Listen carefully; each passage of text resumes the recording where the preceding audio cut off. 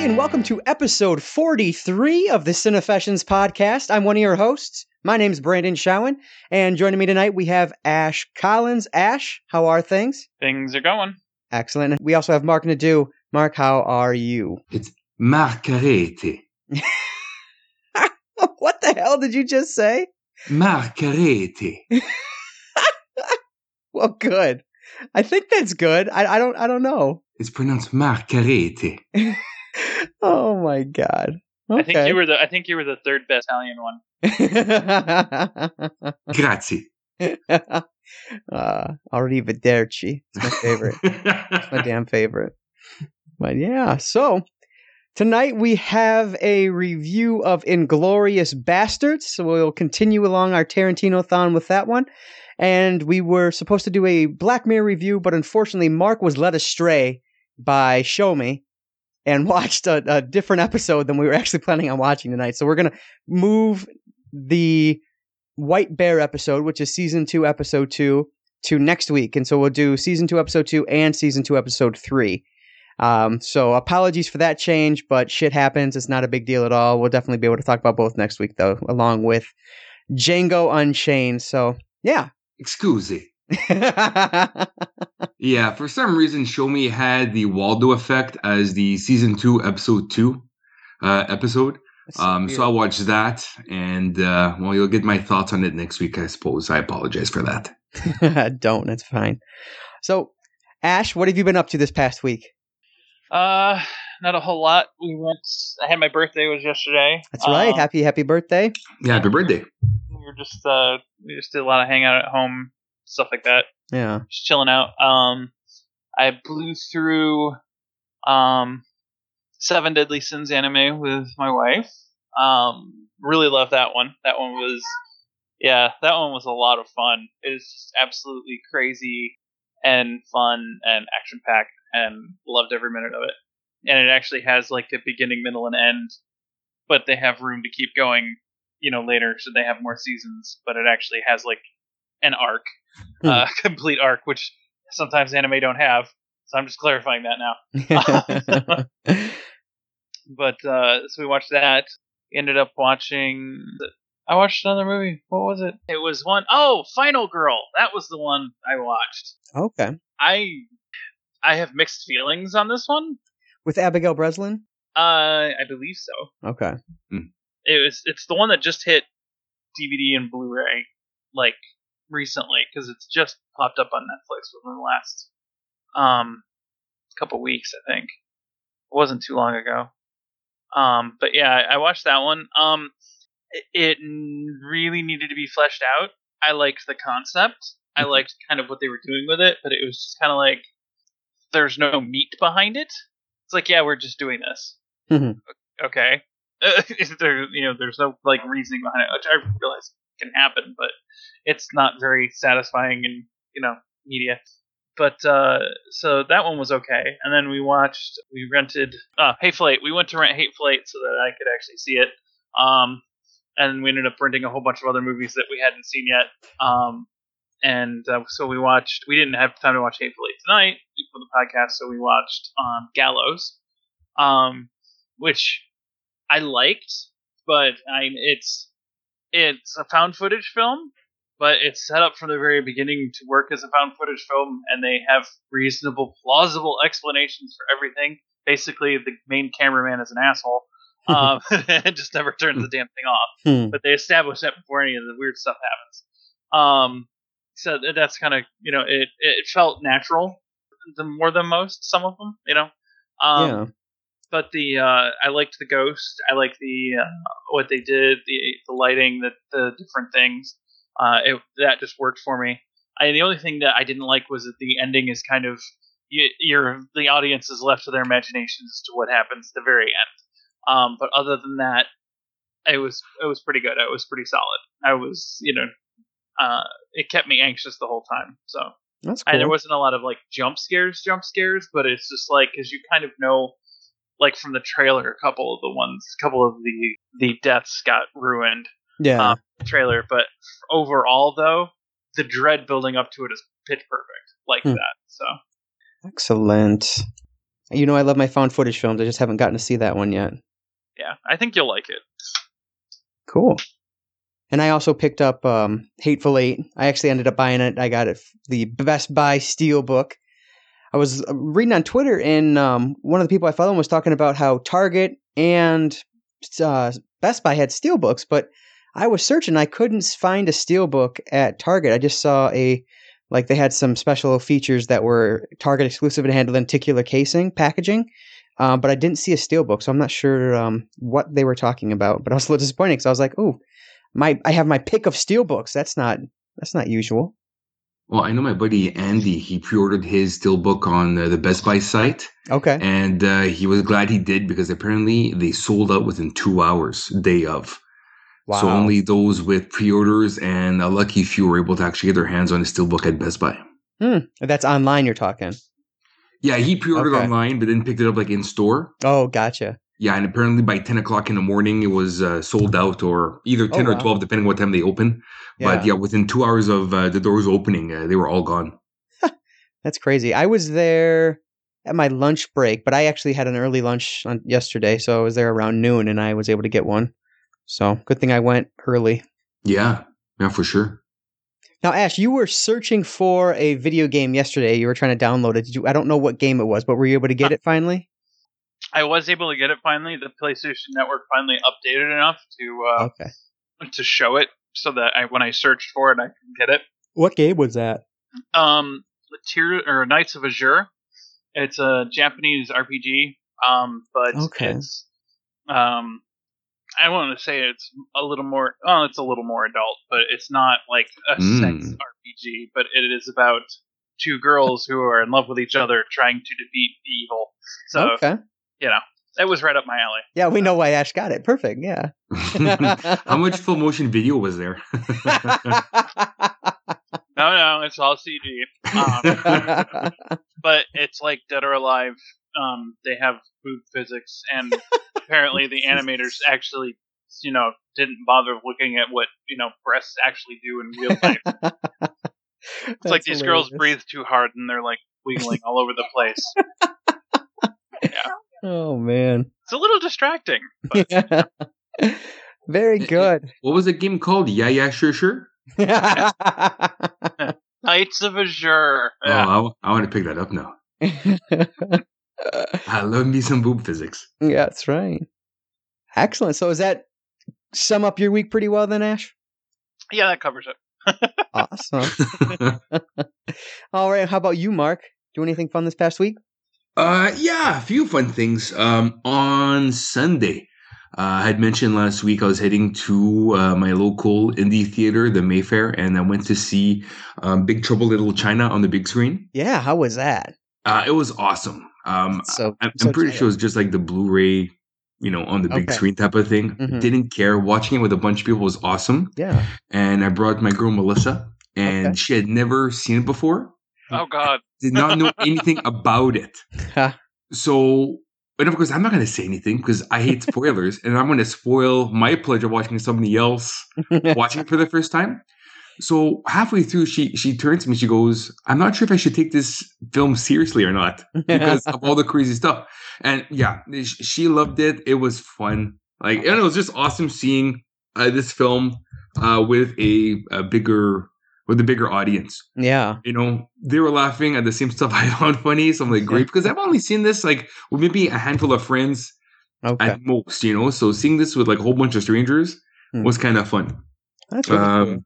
And then last night I went to see Batman, Superman, Dawn of Justice. Oh, okay. Oh, I went and saw that this weekend too. I forgot about that. Yep, so did I. Yeah, I might be in the minority. I haven't been on Twitter very much, but I do have a few apps on my phone that takes news articles from interests. Yeah.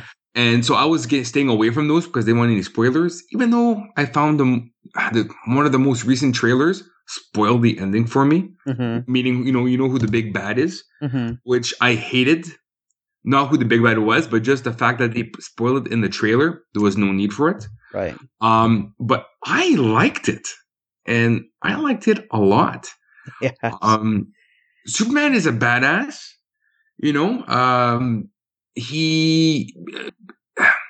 He's not the Boy Scout yet because the world doesn't know how to treat him yet. He's an alien.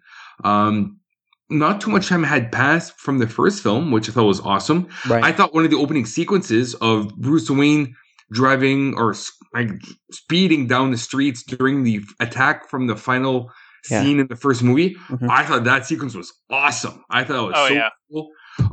Because I guess you kind of forget how cool it sounded. Not even just the visual ramifications of it, but just the sound of that, sonic pylon hitting the earth, and it just sounded so cool. Made me want to watch Man of Steel again. I did. I watched it before we went to go see it. Yeah, and I guess I'm in a minority as well. I liked Man of Steel. I thought it was good. I did too. I love that literally all three of us we're all in the minority, but we're all in the same minority because I love Man of Steel and love Batman vs Superman. So yeah, I went into it with both Man of Steel and Batman vs Superman, realizing these are not going to be the exact same characters from the comic books. They haven't been in the other movies. They will never be the exact same characters from comics, and even in the comics, you have vastly different interpretations of the character every time a new writer picks up. Yeah. So it's just, I went into it with a fresh mind. It's like, okay, and I actually like Man of Steel because we got a different Superman, one that was learning how to do this as opposed to one that's, I can just pick this up and go. Yeah. Like to me, I guess Warner Brothers and DC, they're into the multiverses right now because why have a different Flash from the TV show to the one that's going to appear in the films? Yeah. I think eventually it's all going to link up. Look, I don't follow any of the DC TV shows, and that's bad on my part because I heard they're all awesome. But Supergirl's on CBS, and she just did a guest spot on Flash, which is on WB. Yeah. So sure, they're on different networks, but they're all same universe. That's kind of awesome. Yeah. Because you don't flood your network with all superhero shows. You'll lose a good portion of your viewers. You have to diversify your shows. So if you can spread these shows on multiple networks, that's kind of cool. They're not going to the TV verse. Basically, they're treating them as two separate universes because Zack Snyder's in charge of the movie verse, and then the TV universe has a separate creative team that's behind that. The TV shows are actually limited in what they can do based off of what the movies are doing. They actually said that Arrow can't revisit Villain because he's in Suicide Squad, and a couple other things. So they won't have the same actors and stuff. And I think a lot of that has to do with tone. Zack Snyder's going for a more serious tone to it, kind of more grounded. And Arrow and Flash and Supergirl are very much we're comic books and we're having fun. So it's very different takes on it. Marvel's kind of in between with their stuff, but the way you see it, though, they're saying that right now. I can still see them doing the whole multiverse, fractured universes, colliding all together. Flash. Oh, that would be beautiful. Yeah, I kind of think that's going to happen because Marvel said the same thing about their Netflix TV shows and Agents of S.H.I.E.L.D., where Whedon's in charge of the Avengers, and the TV show it's its own little separate universe. But at the same time, the TV shows do reflect what's happening in the big movies. So they might not be part of the universe, but at the same time, the ramifications from the movies are affecting the TV shows. So, with Marvel, I find they're more linked together. But with DC, I think eventually, and depending how box offices are and whatnot, I think they eventually will do one of those Crisis on Infinite Earths type of storylines. Yeah, I could see that happening, and that's going to be awesome. Hell yeah! And quickly back to Batman Superman, without spoiling anything, the fight scene that Superman has after he uses his battle armor and goes to do his other thing, it's just an Arkham. You mean Batman? I think you said Superman. Oh, did I say Superman? I'm sorry, Batman. Okay. Batman has a fight scene after his encounter with Superman. And it's just like an Arkham Asylum video game fight. When you have to do your combos and stuff. I thought that was the coolest Batman fight scene I've seen on celluloid yet.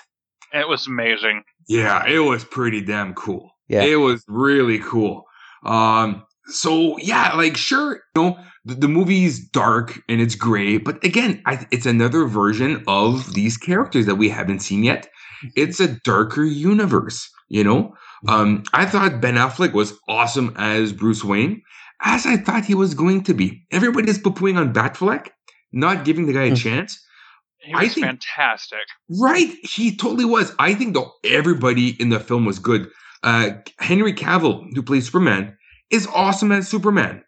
Affleck was good as Batman, and Gal Gadot was amazing as Wonder Woman. Yeah, I loved her. I'm excited for the prequel because Absolutely. whatever prequel, or I guess her movie, I'm assuming is a prequel because of the picture. Mm-hmm. Because you had Captain Kirk as Steve, whatever her I guess Steve Trainer, her boyfriend. I don't really follow Wonder Woman in comics very much, so I don't either. I could be wrong. But I guess it's Steve something. I can't remember the last right? name. Yeah. So he was in that old. Again, spoiler. He was in an Image. So I'm assuming that, like Captain America 1 was, I guess the first Wonder Woman standalone will be based in like the 1912s, 1920s ish era, which would be very cool.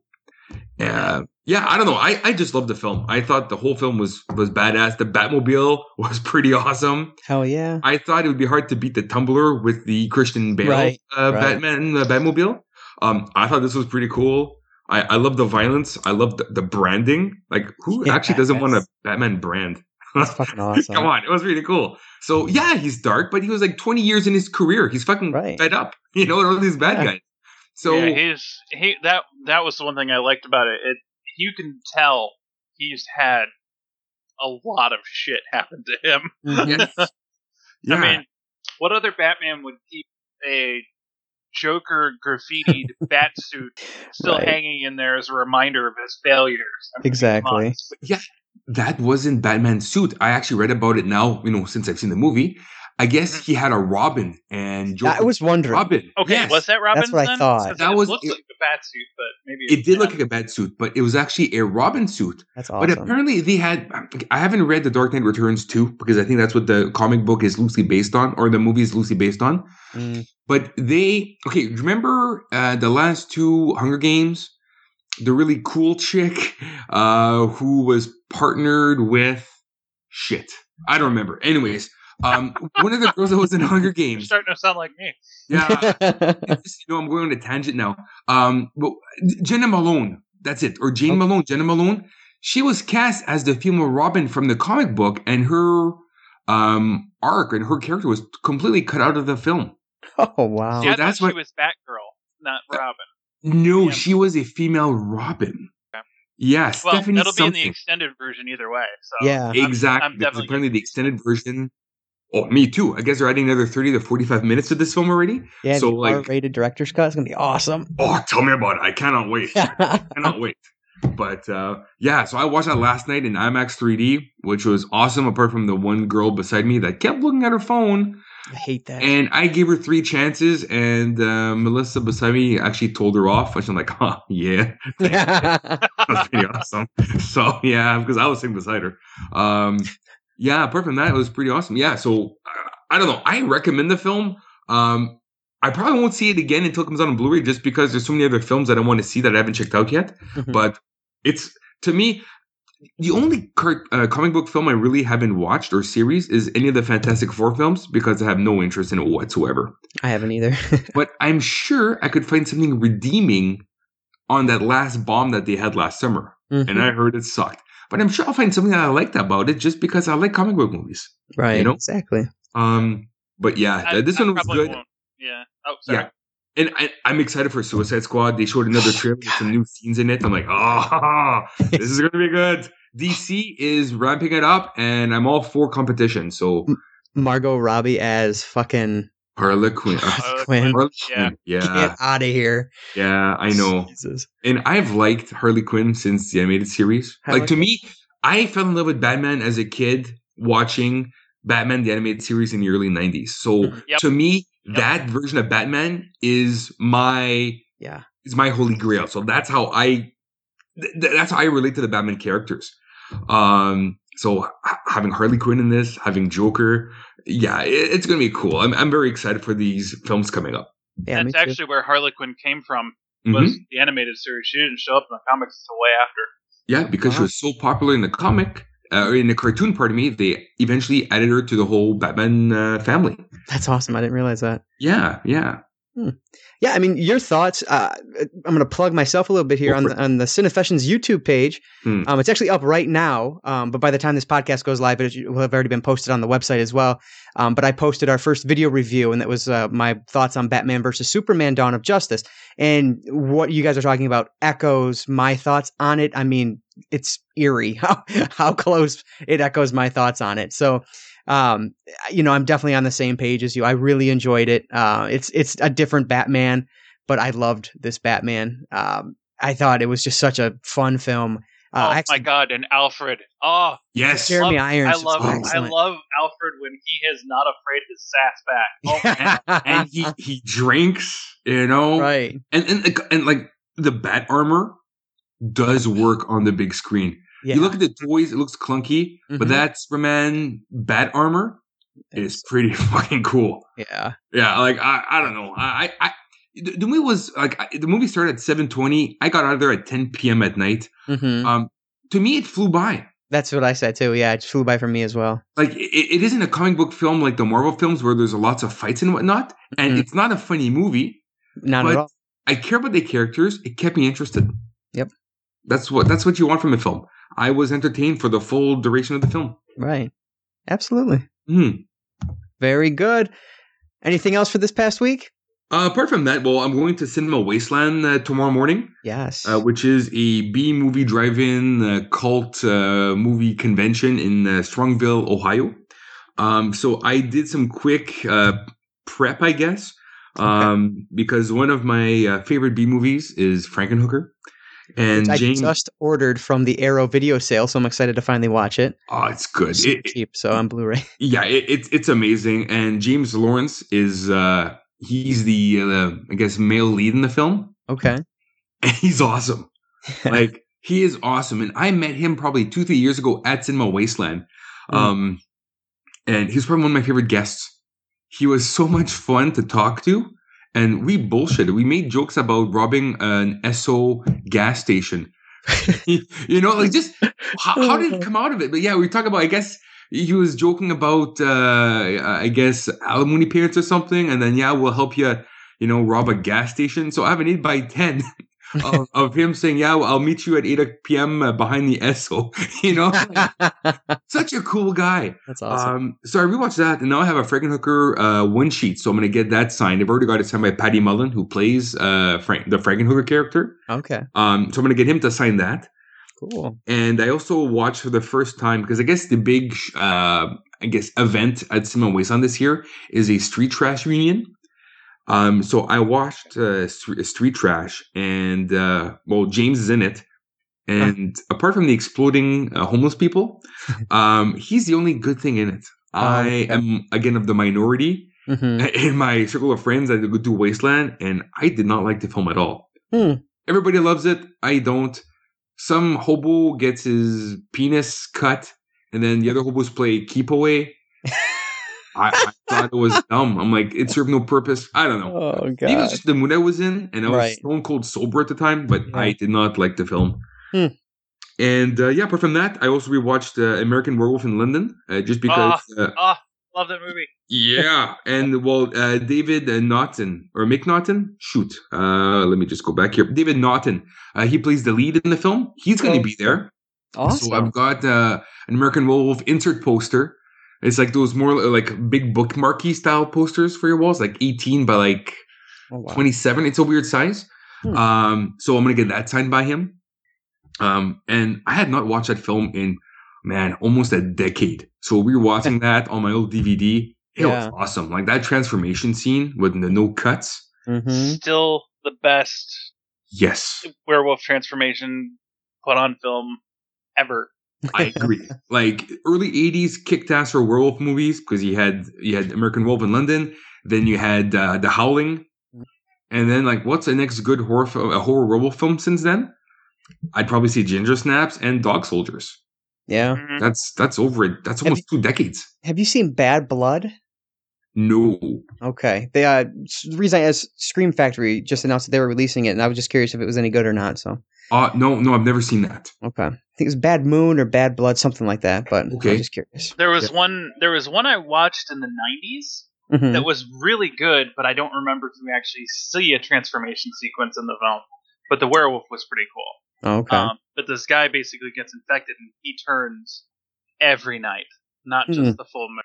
And he locks himself in his trailer, and he tries to take himself out in the middle of nowhere, and he ends up that doesn't work, so he ends up out at his family's place. Yeah, that one's pretty good. It's messed up. It's pretty good. That's a curse. Changing nightly. Yeah. Like boys, you can't get any chicks over? Like what? Who's gonna be even nooner? Yeah, good luck with that. You know?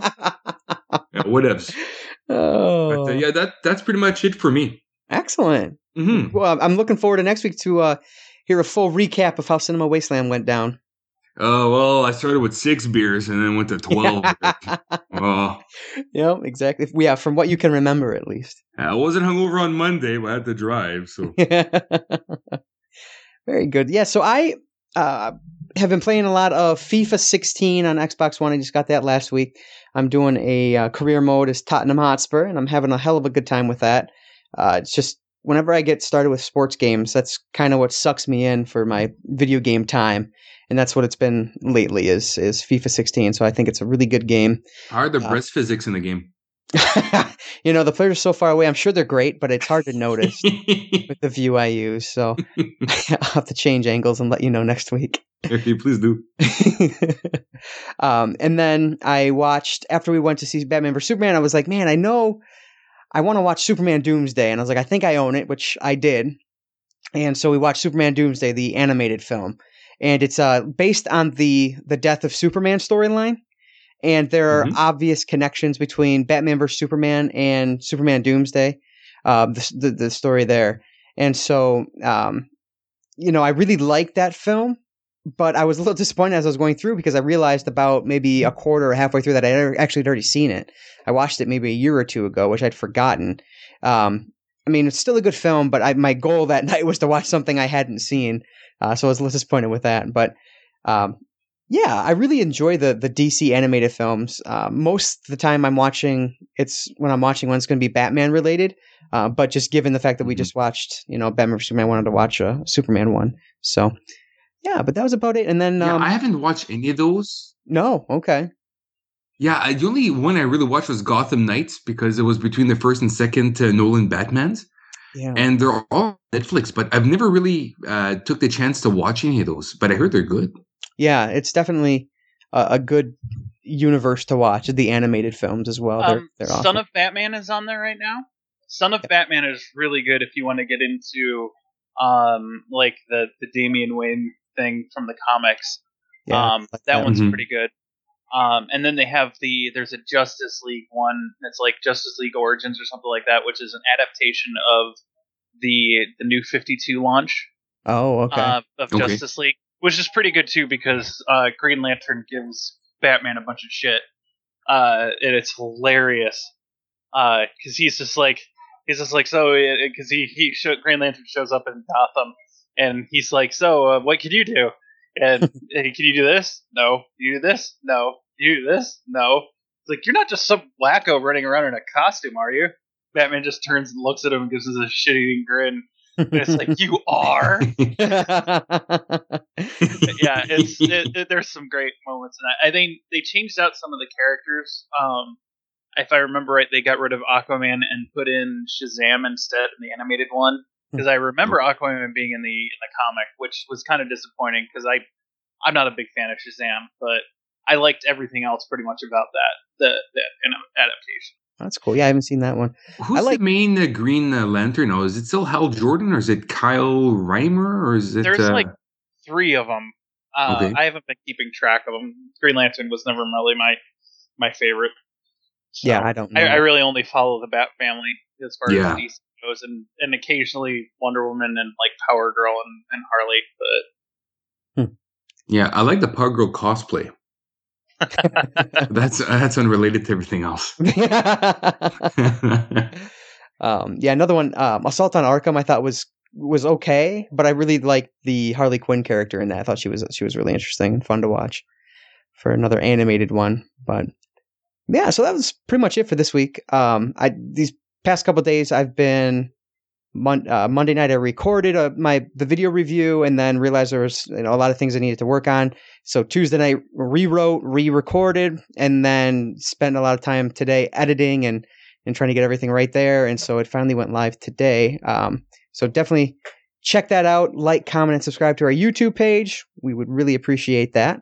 But with that out of the way, let's move on with our Tarantinothon, with our third to last film, the 2009 film Inglourious Basterds, directed by Quentin Tarantino. And according to IMDb, Eli Roth was another uncredited director. I don't know how true that is, but that's what I read. So this film has an 8.3 rating on IMDb and a Metacritic score of only 69, which surprised me. Yeah, me too. But yeah, so as with all of these movies in this Tarantino-thon, there will be spoilers. So this is your spoiler alert. If you have not seen the film, we highly suggest you stop now, go watch it, and then come back and listen to us once you are done. So the IMDb synopsis: in Nazi-occupied France during World War II, a plan to assassinate Nazi leaders by a group of Jewish U.S. soldiers coincides with the theater owner's vengeful plans for the same. Got dogs barking outside. That's always fun. But other than that, let's jump in here. So let's talk about our history with the film. I forgot about that step. Excuse me. So my history with the film, I've seen Inglourious Basterds once. Bridget and I watched it on Blu-ray when it first came out, and I loved the film. Looking back on the film, there are a few key moments that really stood out to me. One of them is the very opening scene, but I won't go forward until I ask you guys. Ash, what was your history with Inglourious Basterds coming in? I'd actually only watched this once or twice before. When I hit home video, because it came out, I think, when I was laid off. Okay. Around the time, so I just didn't see it in the theaters, and I just ended up getting it on Blu-ray later. Yeah. But so that was pretty much how I was introduced to it. Okay. Very good. Now, you said last week this was the least that you've seen this movie, the second least, or something like that. Yeah. Okay. I liked this one, watching it more this time than I have before. This is probably, honestly, my least favorite Tarantino film. Oh, wow. That is shocking. Okay. That's not saying it's bad. No. I absolutely love this film. Yeah. Watching it now, but it's not one that I would go to first or second or third, even though, it's like, it's just never, there are some really great scenes in it, but it has never really grabbed me, nearly as much as I thought it would, just based off the previews. Okay. And what about you, Ash? What's your history with Inglourious Basterds? You just asked. Margarete. Did I say that? Oh, fuck. You know what I meant. Would you prefer that I speak the King's language? I love that. Moi, j'ai vu ce film au cinéma la première fois et j'ai tombé en amour tout de suite. C'est un de mes films préférés de Quentin Tarantino. Je pense que c'est le film que j'ai vu le plus de fois. Et chaque fois que je l'écoute, je tombe en amour avec le film chaque fois. So for everybody else, this is one of my favorite Tarantino films. I saw this in the theaters for the first time, and I fell in love as soon as I saw it. That first scene, it's like, using the line in The Matrix Reloaded, it's like wiping your ass with silk. It's such a beautiful scene. Everything falls into place. The language that they use, the way they can go back and forth, the actors that they selected, I thought it was fantastic. So yeah, this is by far my favorite Tarantino film. Okay. Like I've got t-shirt, I got a Hugo Stiglitz t-shirt. The soundtrack to me is I think, well, we'll get to that when we get to that point. I think it's the best cast that they have. Mm-hmm. It's violent, it's funny. The use of chapters is perfect. Mm-hmm. This to me, this is probably his best work. Okay. Excellent. Yeah. So I like that you do your own interpreting. That's really good. Jack of all trades over here. Yeah, well, I think we got one listener in France, so I want to I want to make them feel welcome. Allô, bonjour. So, chapter 1, Once Upon a Time in Occupied France, 1941. Yeah, so this is one of the, as I mentioned, one of the scenes that just, whenever I think of Inglourious Basterds, this scene always stands out to me. It is just, I mean, as, God, it just as perfect as it gets, really. Yeah. And I was watching and I'm not sure if it was tense this time around because I know what's going on under the floorboards, or regardless of that fact. But either way, it was just very uncomfortable to watch because you can tell that something is happening, something is about to happen, something's going on just by the actors that are in the scene, who I think all just do a fucking fantastic job. And because they're Nazis won't come to your house unless there's a reason for Nazis to come to your house. Exactly right. So just the fact that you see two motorcycles and a convertible drive down your road, right away that his name is Perrier Lapadite, he knows right away that he's going to get caught. He tries to wash himself. He tries to calm himself down. He puts up a good face. Yeah. But Nazis are Nazis. Right. They're going to find out the truth, unfortunately. You know what I mean? They're probably the scariest group of people in my known history. Right. To me, is there anybody scarier than a Nazi? Trump supporters? I'm Canadian. I'm just kidding. Well, you should be scared because those Trump supporters are going to start driving Americans up to you. Yeah, exactly. Well, I'm just saying, I could rent. I got a huge beanbag chair that you can sleep in. I know where I'm going. Money's cheap. I got a huge movie collection. Ladies, please, send me send me 3 recommendations, and we'll take it from there. Sure. But they're so they're well dressed. Mm-hmm. They have a smile on their face. Landa. They're ruthless. Seriously, Landa. Wow. Christopher Waltz. This is the first film that I recognized him in. Mm-hmm. I'm not, and still to this day, I haven't checked on his IMDb, so I don't know if he did any American or North American films prior to Inglourious Basterds. He is amazing in this. Oh my god. Yes. He's amazing in this. This and in Django. Yes. Oh my god. He's amazing.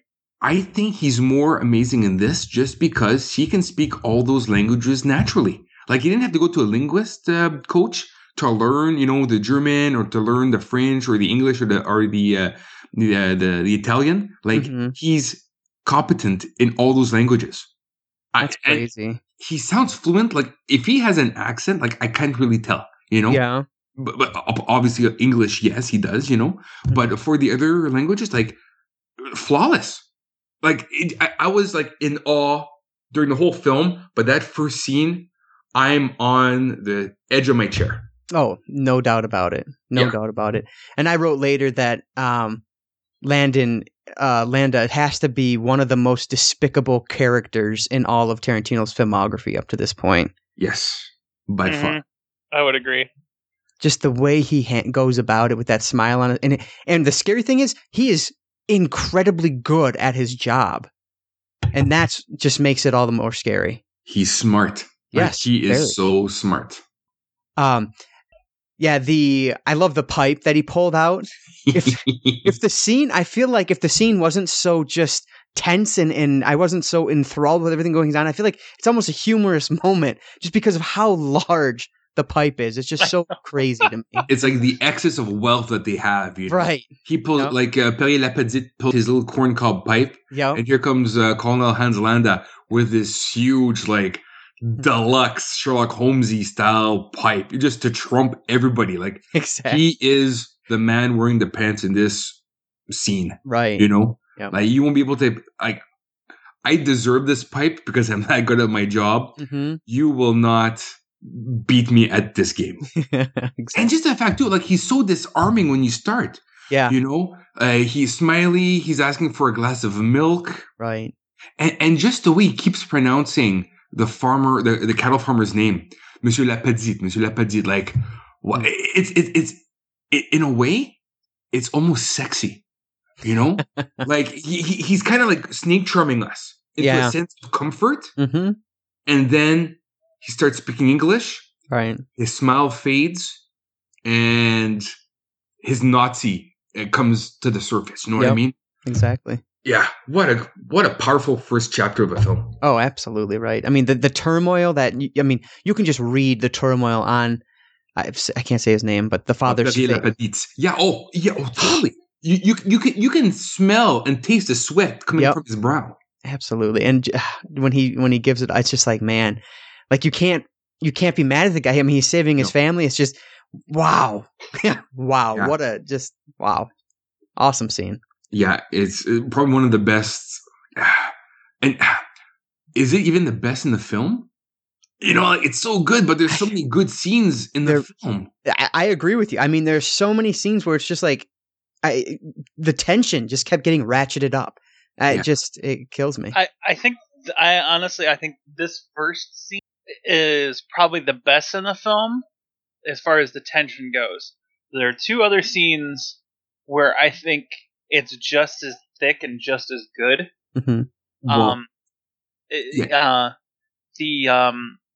The pub scene. Yes.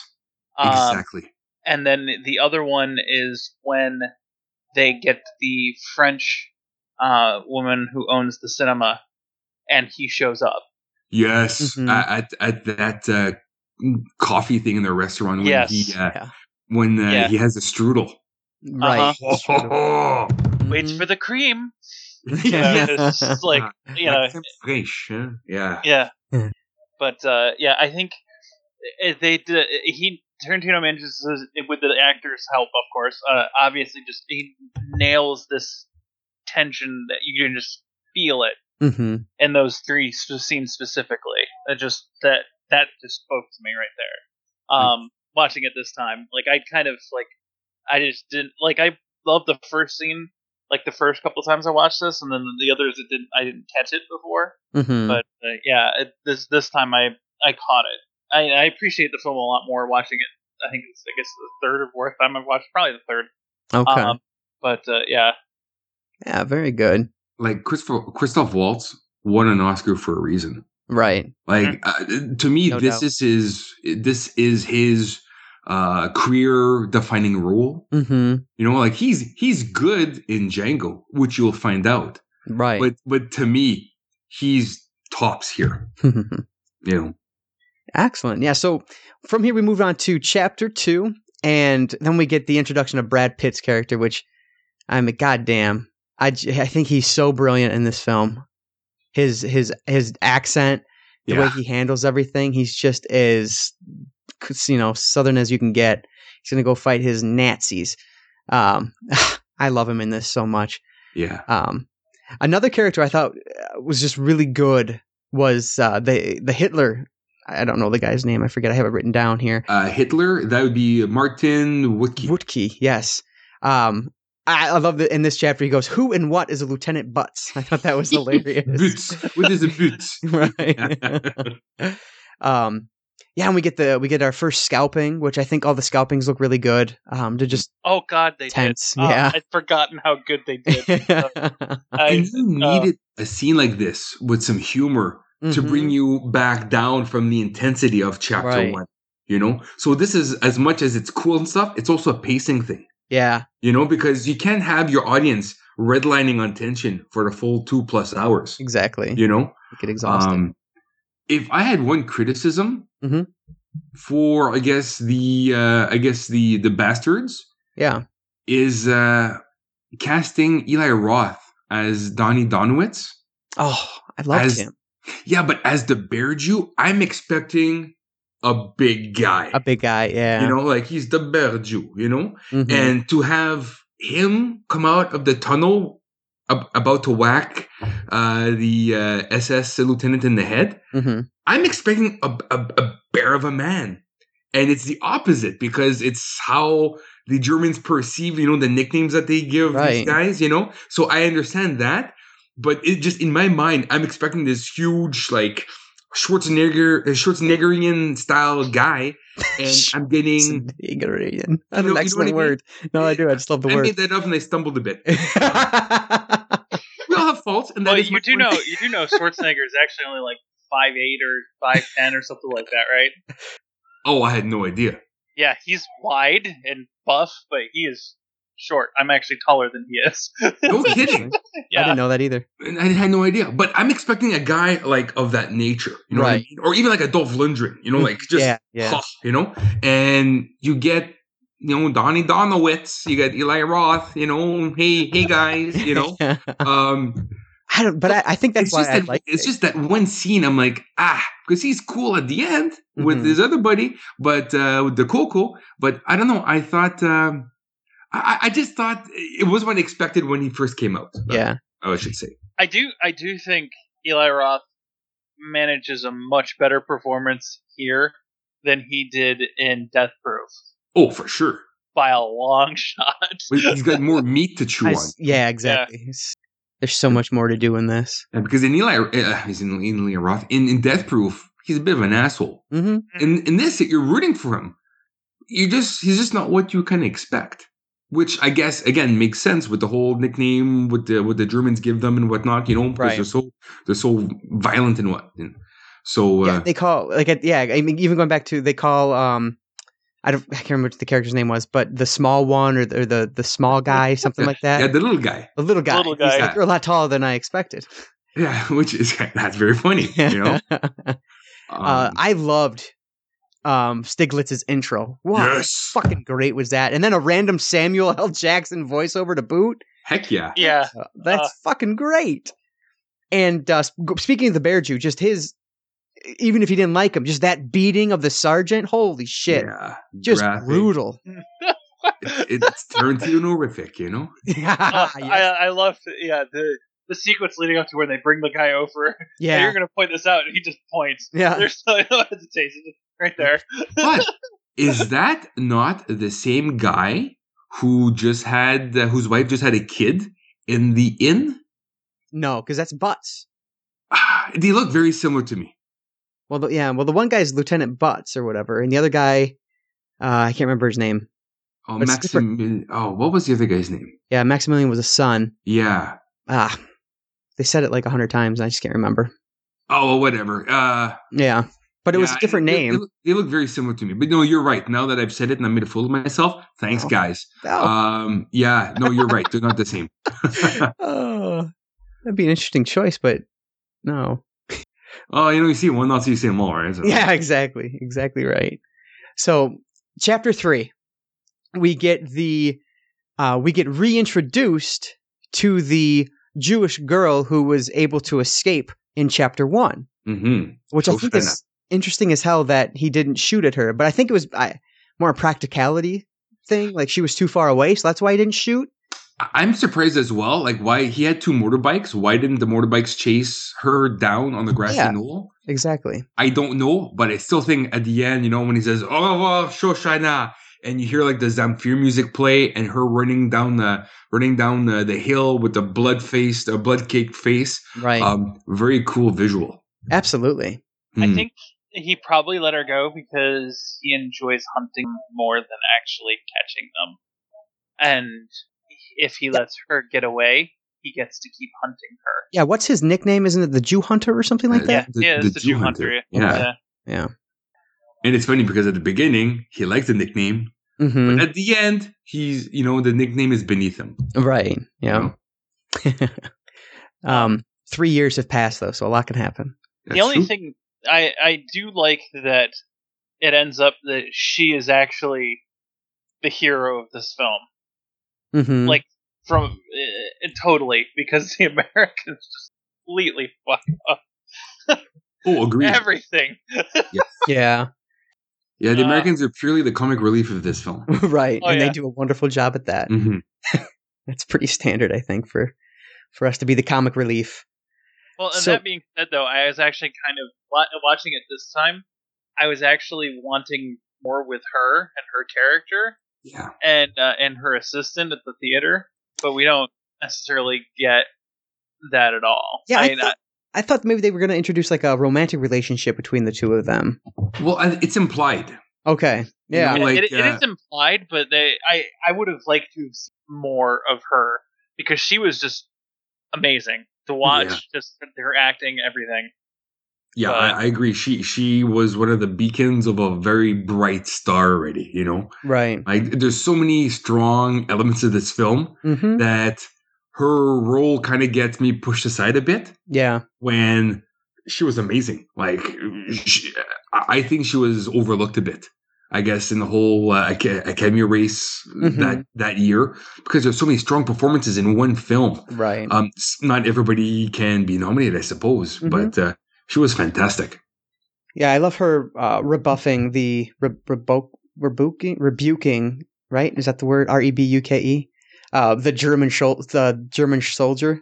Felix Zolar. Yeah. I hated his face. You know, I felt a little bad for the guy. I understand that this will never happen. You know, she's a Jewish person who's actually acting as a French woman, and he is a Nazi soldier in occupied France. So clearly, I shouldn't feel bad for this guy, but still, from a human element, I still felt a little bad for him in the beginning there, just because it was so pathetic the way that he was getting turned down. To quote Iron Man in Civil War, the upcoming movie, I want to punch him in his perfect teeth. Yes, exactly. Yeah, nothing against the actor, but I hated the character, and the actor was perfect for their role. There's like a couple moments where I do feel bad for him, especially when you think that he's actually feeling bad for what he's done while he's watching the film later, and then you realize he's just using an excuse, and it's just like, oh, you asshole. You had me rooting for you. I don't feel bad for him at all, because the moment that they meet the first time, she shows him his papers because she thinks that he really wants to see her papers. He should say, no, this is not like an official thing. But he still looks at him and like... Well, see, that scene there, the reason he's hitting on her clearly. Yes. And he says, what's your name? So she doesn't want to tell him his name. So she makes it as professional, you know, quote unquote, as possible by, you want to see my... Yes, to keep it impersonal, exactly. But and so he takes it and gets her name out of it. He still accepts it, though. Yeah. He could have said, hey, no, I don't want to see your papers. Let's try to get this information organically. But he still does the Nazi in himself and takes the papers and, like, you know, gets a good look at her details. I mean, he is a soldier. He is trained in a certain way. He's a Nazi. Exactly. One of my favorite parts of this chapter, I guess just filmmaking wise, has to be when Tarantino doesn't show us the subtitles. When the people in the restaurant are coming up to that soldier. What's it, Frederick? Coming up to Frederick.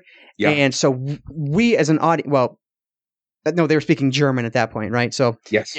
Even you didn't know, Mark, because I don't think you speak German, do you? Ha. Nine. So you were stuck and I think damn he it. does that because we're getting it from her point of view. Yeah, exactly. She doesn't speak German with us. Yeah, exactly right. That's what I loved about that part. Thought that was very cool. Yeah, and you know, like when I keep watching this film, it's my favorite Tarantino film, and I forget that I have to read 2/3 of it. You know what I mean? Yeah. It's like you just don't realize that like a good 6% of the film is subtitled. Right. You know, you speak French fluently though, right? That's but I speak like Manitoban French, and this is like so be different. France French. There's a little bit of a different dialect. Okay. The first time seeing this film, I was glad there were subtitles. Yeah. Now, not so much because I get the gist of it. Okay. But I'm there's so many different versions of French. Yeah. You know, it's like, you know, I guess in English and just in America, you've got a different accent if you're from New York or if you're from Tennessee. You know, so it's the same thing, but on a more global scale. Okay. Well, hell, even in New York, if you're in New York City, you're lucky if you don't hear 6 or 7 different dialects of English within New York City itself. Yeah. Yeah. Oh, the fact that when Landa comes in and he orders a glass of milk for her. Oh my God, yes. What a small but brilliant touch. Yeah. Wow. I So noticed eerie. that this time, and I was just like, oh, it's like, it's like I've seen it before, and it's like he knows. Yeah, I know, exactly. And he doesn't know, but he has to knows. know, right. And What's going to happen? the way that the waiter dollops the cream on the strudel, and then just him taking a slice with his fork, and then eats it. Just the way that, like, it's such a small, minute thing. Yeah. But the way Tarantino films it shows that, even though he's a Nazi, he's still a man of high taste and he's an elegant man. He's a gentleman in a Nazi uniform. Right, yeah. You know what I mean? Like, he's refined, but he's got a job to do. Yeah.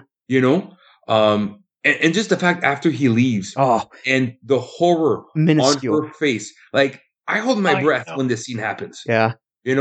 It's so small, too. It happens in literally probably 3 seconds, if that. Yeah. It's so quick, but it's so brilliant. Yeah. It's gut-wrenching because you put yourself in her shoes. What would you do? Yeah. So, and then she just, in the world of what we're seeing, anyway, in the timeline of the film, just immediately comes up with this idea of burning it to the ground. I love that. And then we get another Sam Jackson voiceover, and that's heartbreaking because that theater was gorgeous. Oh my God, I know. Yes. What a beautiful theater. I know it's a set. Yeah. God damn. Yeah. If that was real life, I'd be choked. But that said, though, he killed my family. I can rebuild. You know what I mean? So, yeah. I think what's interesting, I guess this is jumping ahead a little bit, but both plots, Operation Kino, because that's actually what we're moving on to now, Chapter 4, Operation Kino, both plots involve suicide. The Americans are going to suicide bomb the fucking place. Yeah. Whereas the girl in what's his Marcel were going to lock themselves in, right, and burn it to the ground. No, I think they were going to get away. Were they? Okay. Yes. Yeah. Yes, because I think that was the plan. Yeah. But I think they both realized that they could die here. Yeah. Yes, there's a chance of them perishing. And he did get away. Did he? I didn't remember them showing him getting away. I maybe just missed it or something, but I don't recall that. I believe they did because you don't see him burn. Yeah, that's what you see him flick the cigarette and then he walks away, right? Yeah. She was supposed to meet him, but as we're going to talk about it, things don't always go to plan. Exactly. So let's talk about the origins here, Operation Kino. So we get fucking Michael motherfucking Myers out of nowhere. Yes. That was random as hell. I've forgotten that he was in this film. Actually, I think he's probably, for me, he's probably the weakest part of this film. Yeah. He stands out too much as off. He does. It's stunt casting. Yeah. Which is not necessary. Mm-hmm. And has he done anything since? I don't know what he's done lately. Seriously, since Austin Powers, he's kept pretty much his head on the ground. Yeah. Without looking at IMDb. I don't recall him in anything since the last Austin Powers. That's a good point. Yeah. But yeah, so this is when we get this other just incredibly tense scene. And it's the bar scene in the basement. And I love how adamant. He did Shrek. The Shrek. Oh, that's right. Okay. He did Shrek Forever After, and then they have an Austin Powers 4 that's rumored to be in production right now. Yeah, I don't know about that. Do we need another Austin Powers? But really, the only thing he's done since 2009 was the Shrek movie and a few shorts, animated shorts where he does the voice. That's so interesting. Yeah, him and Eddie Murphy are on a similar path right now. Yeah, exactly. But and before we go, way richer than any of us will ever be. Oh, hey, I'll take a career, please. I'll do a sequel with Heather Graham. I have no problem with that. But before we go too deep into Operation Kino, yeah, absolutely. Another reason why I love this movie is that it's the first time I noticed Michael Fassbender on film. I don't recall seeing him in anything prior to this. Okay. I know it probably wasn't his first movie, but this was my first introduction to him. So the first time I remember Michael Fassbender was actually from X-Men First Class, and then I realized I had seen him in this. Right. But yeah, he does really good in this role. Oh my god! It didn't click with me the first time. Like I saw him in something else. Yeah, like he's like a Christoph Waltz, where he's prolific in multiple languages, and the way he can switch from English to German, awesome. And like the guy's done a lot of really quirky roles, and like I dig his career. Like he takes chances on films, like Frank, which is an indie film about this indie band with Dom Gleason. He was in that season 1 or season 2 episode 1 of Black Mirror. Oh, okay. And anyways, going off a tangent, Frank, it's on Netflix. Check it out. It's awesome. But yeah, Michael Fassbender was the first time I see him in this. It was in this film. And like Christoph Waltz, he blew me away. Completely away. I thought he was amazing in this in his scene here. Yeah, he really is. And looking through his filmography, I guess I would have seen him in 300 first. Because it came out first, and I saw that in theaters. Oh, wow. He has one of the best lines in that movie too. Yeah. Do you remember our arrows will blot out the sun. He's like, then we will fight in the shade. You're right. Yeah, I remember that. That's awesome. Love that scene. But seriously, you think of 300, you just think of Gerald Butler, and right. you think of Lena, I guess his wife. I don't remember anybody else in the movie. I completely forgot he was in 300. Yeah, I wouldn't have remembered without looking through IMDb. Yeah. But yeah, he is. I mean, he's brilliant. Absolutely. I really need to see Hunger with him. I actually own it on Criterion Blu-ray. I just have not watched yet, but I heard he's just amazing in it. I have not seen that either. Okay. Definitely have to watch that one soon. Yeah, I heard it's really good. And which one's the one where he's naked? Is that Shame? Hunger? I did not see Shame either. Me either. Another one I need to see. Yeah, so I'm behind on my Fassbender. But I did see a really good one of his last summer called Slow West. It went direct to video. It's a cowboy film, but just cowboy era style film. Yeah, more settlers and indie film, more character based, character driven. It was really good. Very cool. Never really heard of that one. Yeah, it went indie theaters and then VOD. Okay, excellent. Yeah, so this chapter introduces us to that second really tense scene, I believe, and the moments of laughter. Whereas some of the most uncomfortable laughter I've ever seen, it's so wonderful because just every laugh and smile just builds the tension more and more. Mm-hmm. And I'm looking to see who the German lieutenant was, and I can't find them. Was that the one who came over and spoke with them? Yes, Major Hellstrom. Holy fuck, was he good? August Deal. Oh my god, yeah. Yes. I've seen him in one other film. I think it was The Counterfeiters that came out a few years ago, which was another amazing film. But yeah, August was amazing in his role, and his back and forth with Stiglitz and with Fassbender. I know I'm merging names with characters, right. But that is such a tense scene.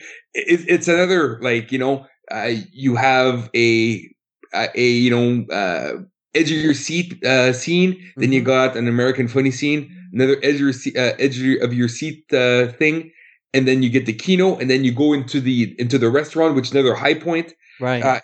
This is a roller coaster of a film. Yeah. I mean, it's that 5-act structure is just working for it really well to give it the ups and downs. It's so just exciting to watch. And then just the whole, like, the German that they're speaking, and just the banality of the game. Yeah. And I don't know about you, but I wanted to drink a beer out of a boot so bad. Awesome. That was so cool.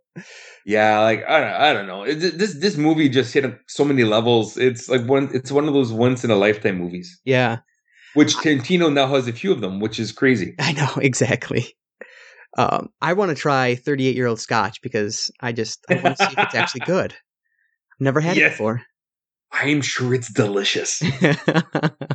I can guarantee you it is probably delicious. Yeah. Yes. I love, what was her, the actress who, Diane Kruger? Bridget Van Hammersmark. Bridget Diane Kruger, Hammersmark. exactly. Yeah. I thought she was really, really good in this. I love that she's, making new friends when they walk into the bar, and then the way she handles everything so calmly, so coolly was just wonderful. But I think she's even better after the fact when she's on the table and they're trying to get information from her. I thought she just did such a great job with that. I don't know what it was about her, but I thought she was really wonderful. Yeah, I've never had a finger in my leg before. God, I know. But the way she emotes it, I don't think I ever have to. She does a good enough job. Exactly. That's not something I really want to fulfill myself. Mm-hmm. And this is where we she was a national treasure. I did not know. And she's also in that movie with Liam Neeson, Unknown.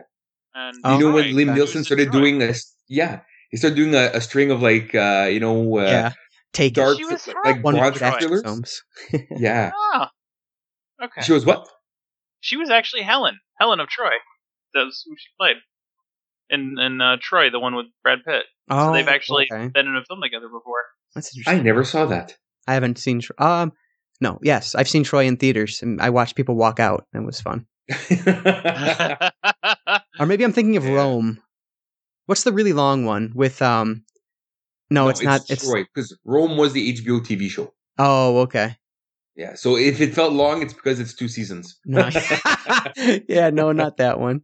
Yeah. I think it was Troy. I don't think it was though. What's that guy's name? Oh, whatever. It doesn't matter. I'm gonna forget it, and I can't remember. So, is it the one with what's his name on the cover? Yes, it is. But what the hell's his name? He's got a muddy face. Yeah, they just released like the director Alexander.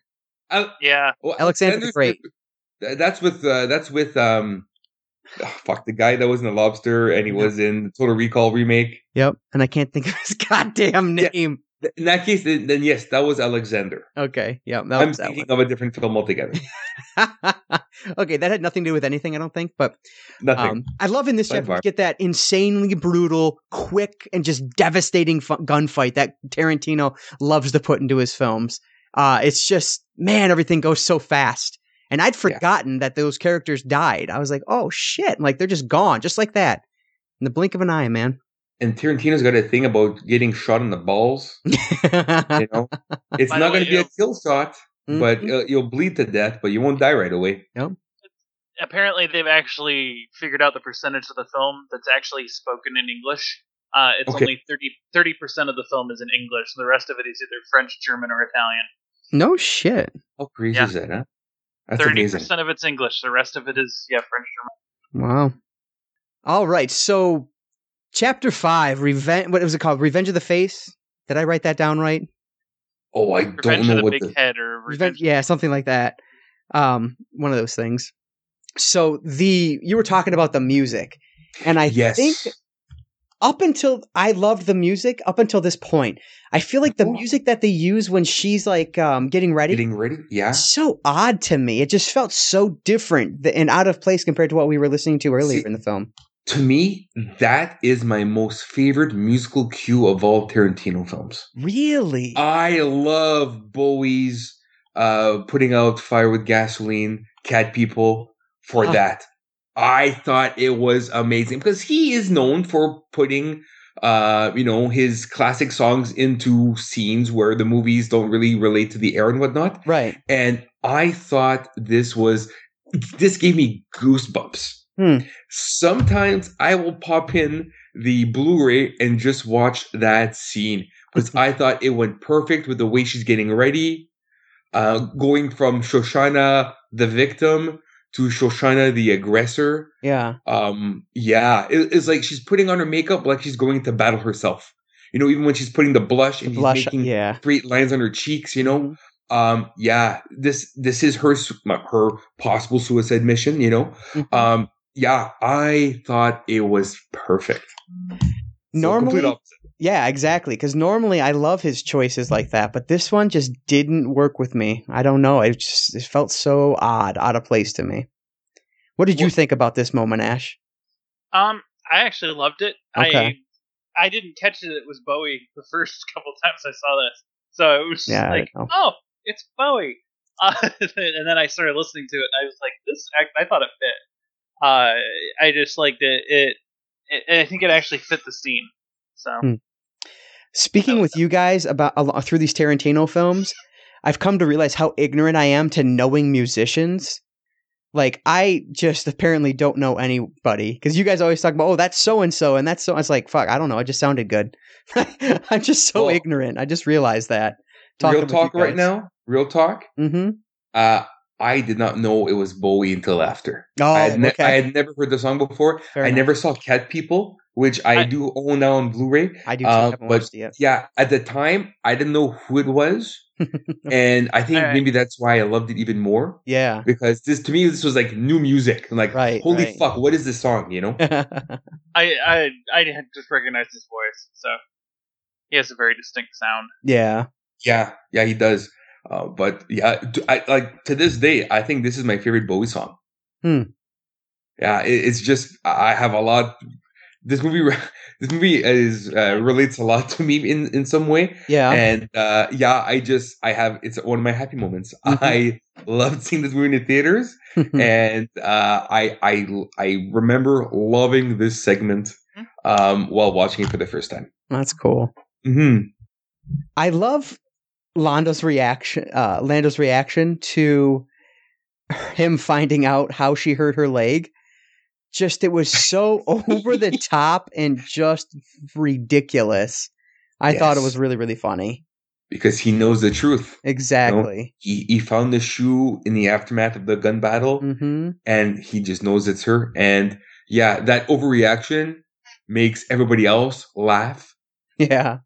But again, knowing what's going to happen next, right, will probably not be good for Bridget von Hammersmark. Exactly. You know, yeah. Again, another nuance to this character. He's funny. He's a funny guy. Yeah. You know? Right. Yeah. And then him just, talking to her and getting her entourage to pronounce their names over and over again. Why? Oh man, it makes me laugh. I know. Like it adds nothing. Right. But he knows they're frauds. Yeah. So why not? Extend the uneasiness. Maybe they'll get away. Maybe they won't, Yeah. It's just, he's like a cat and he likes to play with his prey. Right. Yeah. Okay. Tarantino intended this to be a war film as much as a spaghetti western and considered actually titling the movie Once Upon a Time in Nazi-occupied France. But he instead just gave that to the first chapter of the film. That's awesome. I like that too. Yeah. It sounds like a B-side western, Right.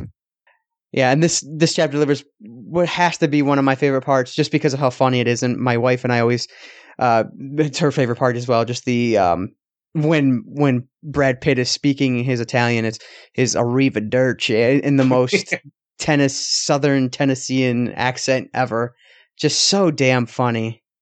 And I thought all the characters just did really well with that speaking Italian moment. I thought it was really, really funny. Yeah, they're Italian from Queens. They don't speak no Italian. And it's such a contrast too to what happens next when he interrogates Bridget one-on-one.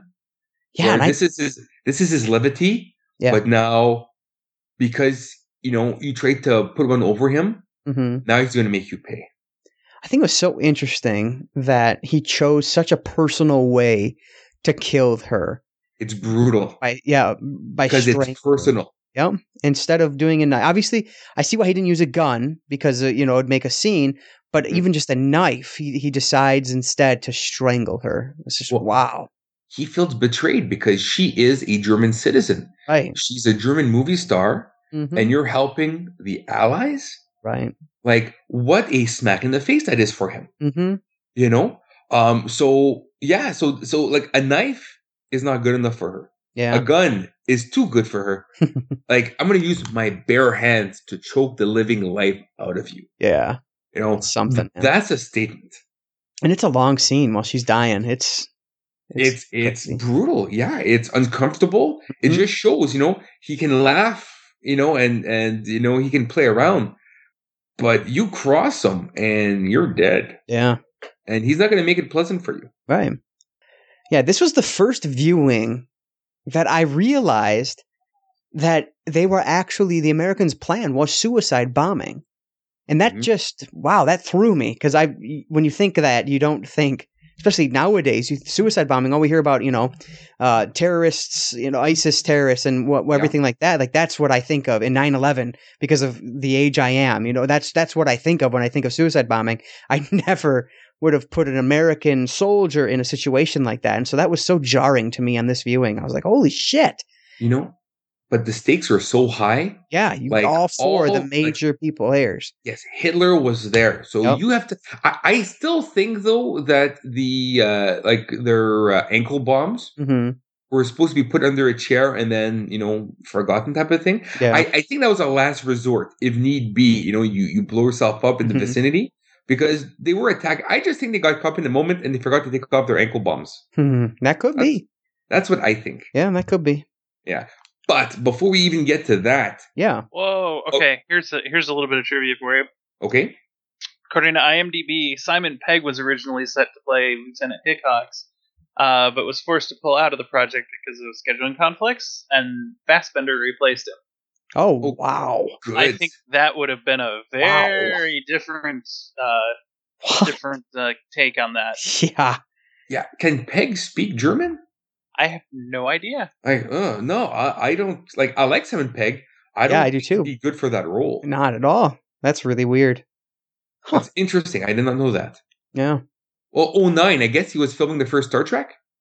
No, he was working with on the Adventures of Tintin, apparently. Yeah, I never saw that. Oh, it's pretty good. Yeah? Yeah, and for an animated family movie, yeah. Yeah. I used to read the comic books as a kid. And they were way too wordy for me. I was like, okay, Hergé, enough with the fucking,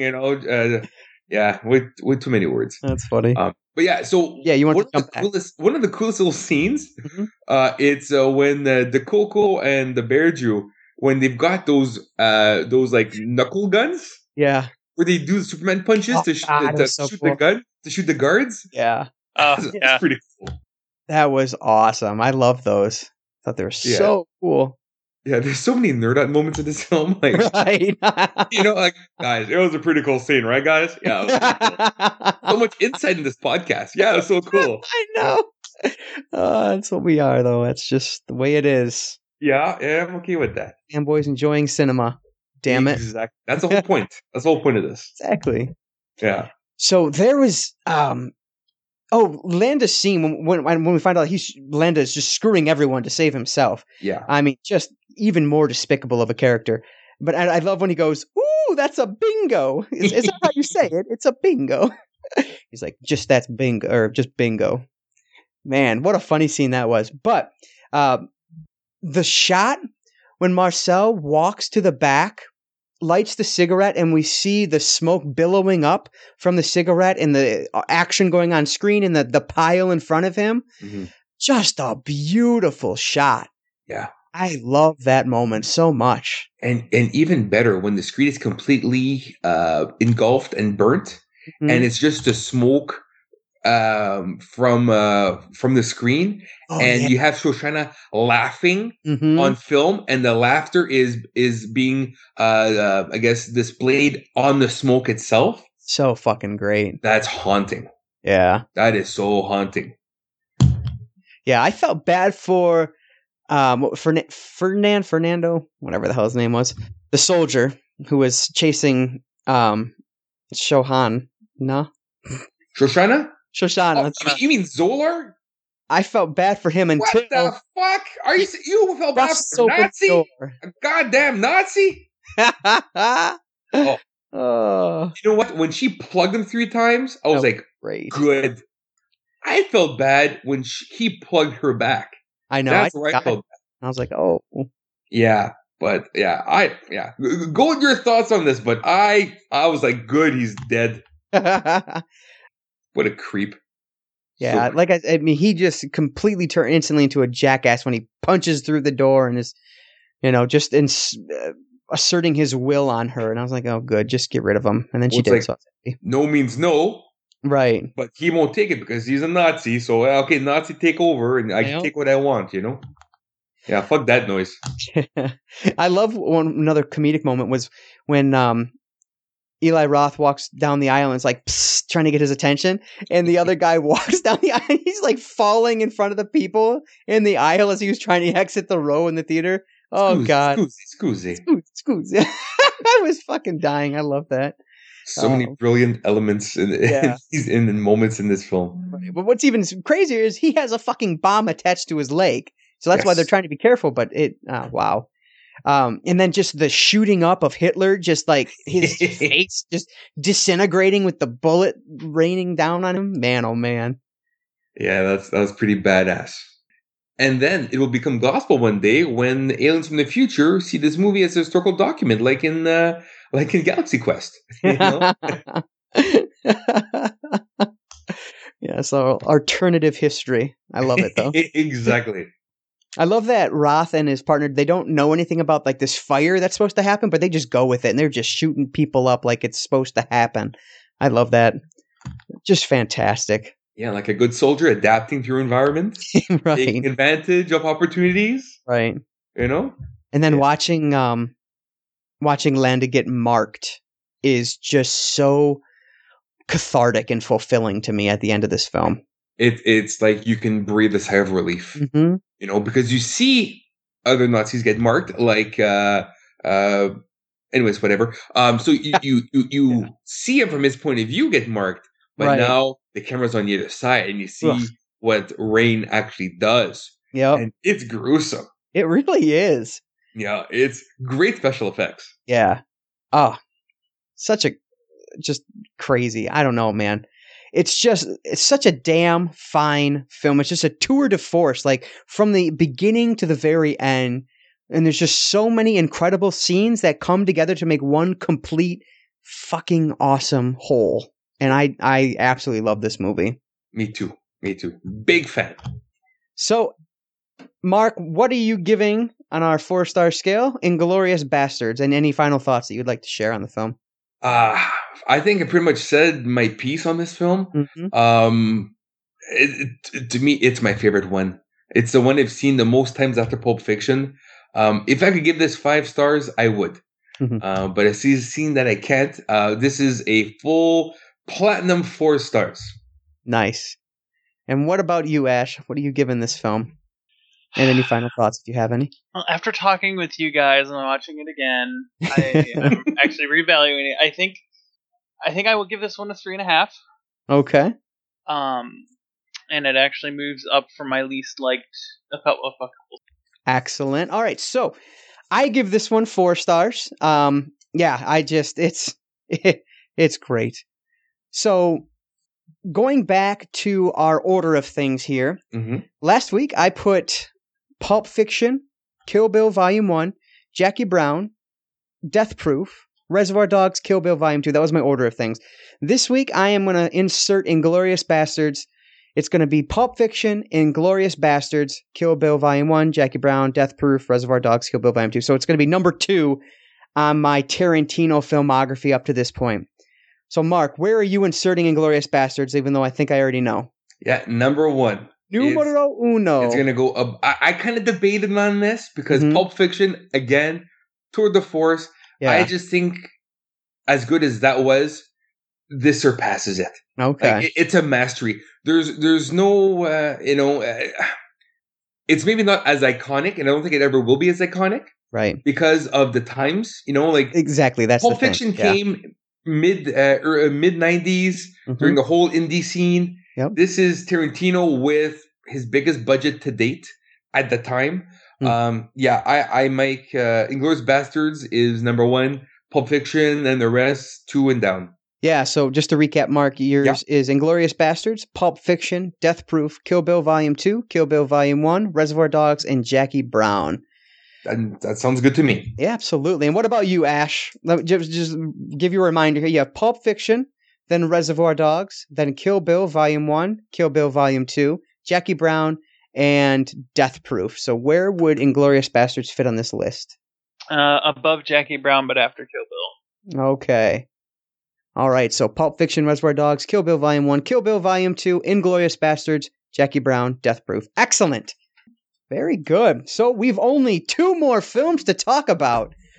Oh, Lordy, what will we do next? Well, we know and we'll talk about that in the coming weeks here, which we're really excited to dive into that as well. So, and I'm jealous for you since you have yet to see the following two films, so you get to experience it for the first time for the podcast. I know. I'm excited as well. For a treat.